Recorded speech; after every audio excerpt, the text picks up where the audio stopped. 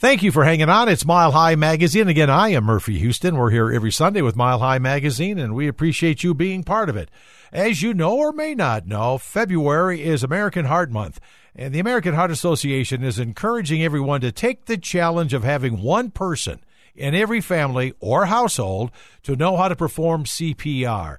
Be the beat by learning the 2 simple steps it takes to save a life. And we're very excited to have Dr. Vijay Sabaro, a cardiologist with Denver Heart, to talk more about CPR. Dr. Sabaro, thanks for coming on Mile High Magazine today.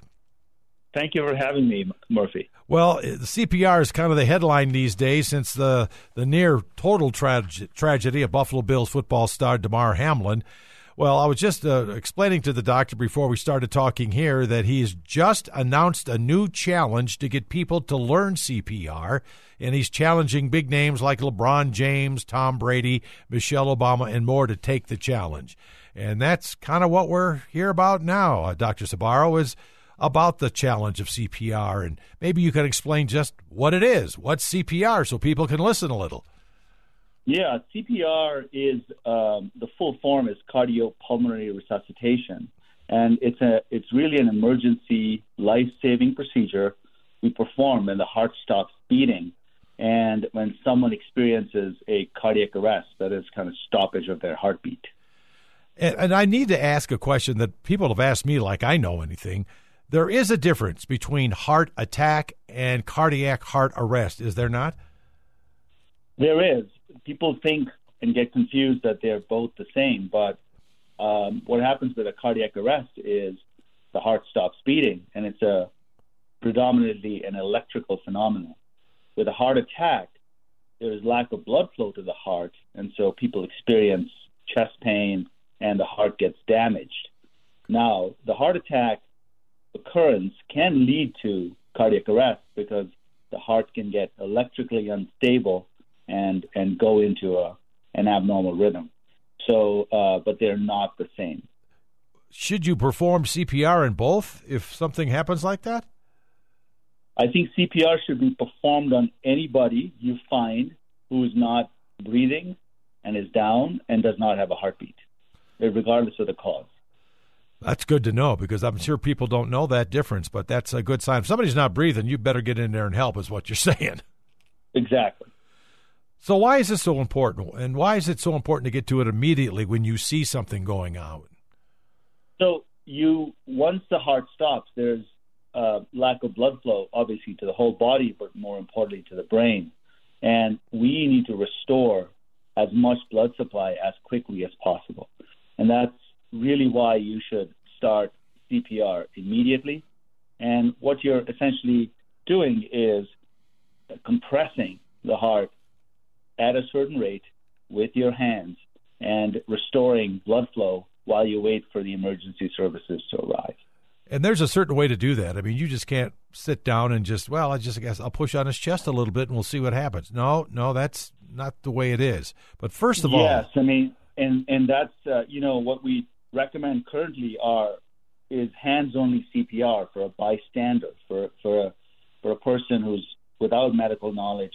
And obviously this challenge that you mentioned at the top of the show in terms of getting trained will teach you how to use your hands and where to place them on the chest and what is the depth of compressions you need to really restore blood flow and at what rate, more importantly.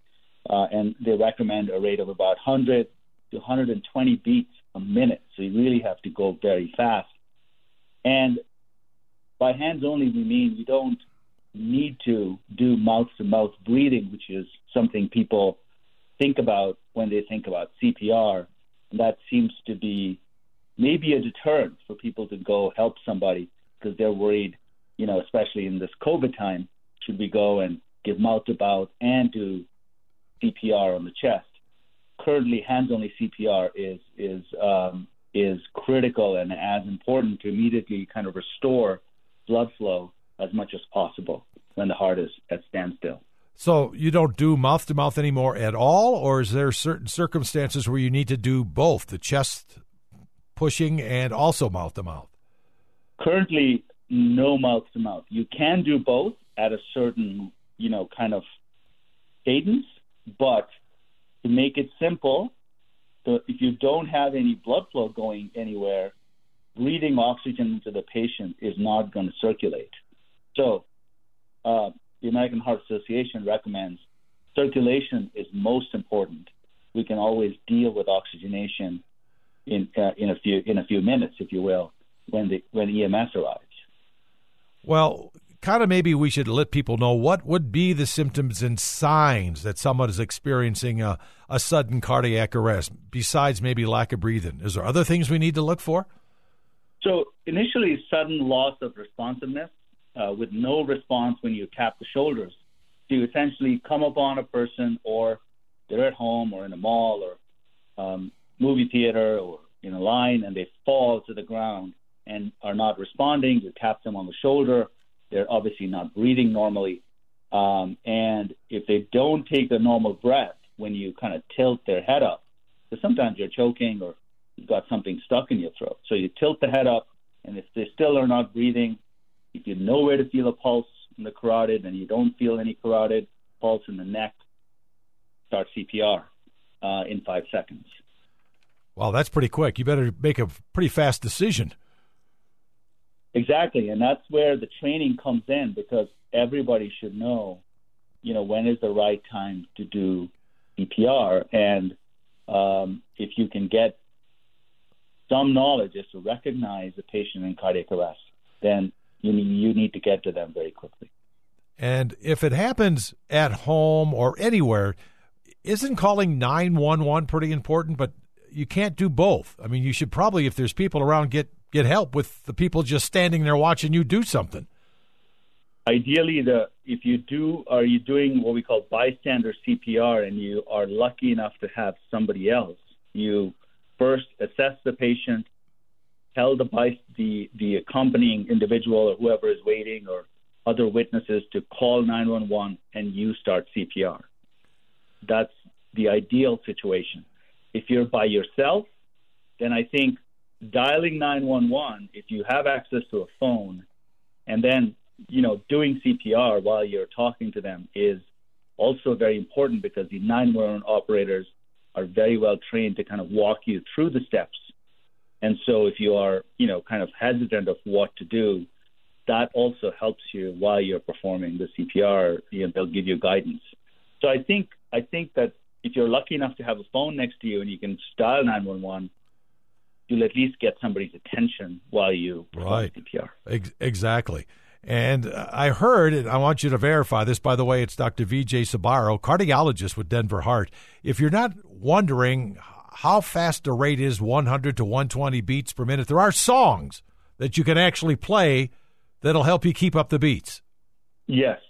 And interestingly, some of the songs are like Staying Alive by Bee Gees, Beyonce's Crazy in Love, Shakira's Hip Don't Lie, or Walk the Line. These can, what they call, by Johnny Cash. Yeah, these can beat a beat, to save a life. So I think if you can kind of have those songs in your head and just go away at the chest with the song playing, I think you'll accomplish that rate. And I think it would be kind of important, too, to maybe have, if there are bystanders, somebody else that might know about CPR, because for you to keep up that kind of a pace per minute, you might get a little tired yourself. You might need somebody else to jump in there. Absolutely. I think that's where the education comes in, and the more awareness we get, there's less hesitancy for, people who don't have a medical background, to help. And so absolutely, you want to maybe do a minute or two of this and then take a break and let the other person, kind of do while you guide 911 or look around for an AED, so that if you are in a public space, a lot of places have what they call automatic external defibrillators. That may be something to also,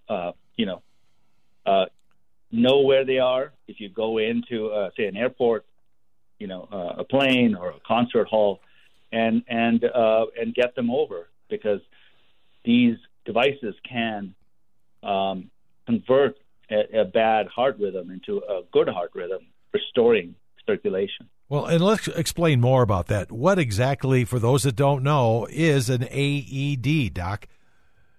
So AED is automated actually external defibrillation. So, and that means that you're putting on pads externally on the chest, and the device is actually automatically recognizing a bad rhythm called ventricular fibrillation, which is a abnormal rhythm from the bottom chamber of the heart that occasionally occurs, actually not occasionally, but is usually part of cardiac arrest. And once the AED recognizes that, it can automatically shock the heart, and that's what an AED is. And you really don't have to have a medical background to use an AED, because it kind of does. I heard it kind of talks to you. That's the beauty of it. It's portable. It's lightweight. You don't have to lug a big thing over to the patient.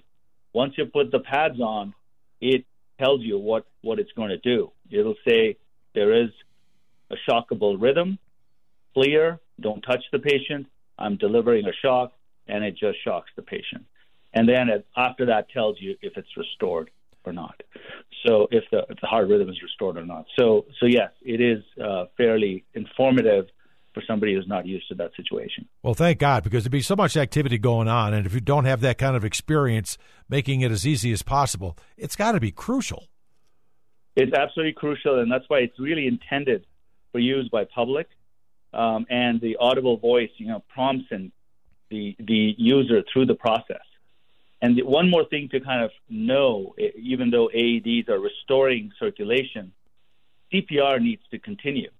So if the AED works and says patient is in normal rhythm, that doesn't mean you stop CPR. Oh. You continue CPR because the body is kind of stunned. The heart may be electrically beating, but may not still have the strength to squeeze, depending on what made it stop in the first place. Right. So we continue CPR, again, till EMS arrives and you have more experienced personnel next to you. Well, I would think at most places, especially schools, I would imagine most buildings, they probably have AEDs there ready to be used. And how important it is to really figure out where that is depending on where you work. Absolutely. I think that, like you have a security personnel at the school, there should be a champion every day that's identified who knows where the AEDs are, whatever public space you're in. I'm thinking about soccer fields, sure, baseball fields. It's not for the kids, but but for coaches and people, parents on the sidelines, grandparents watching.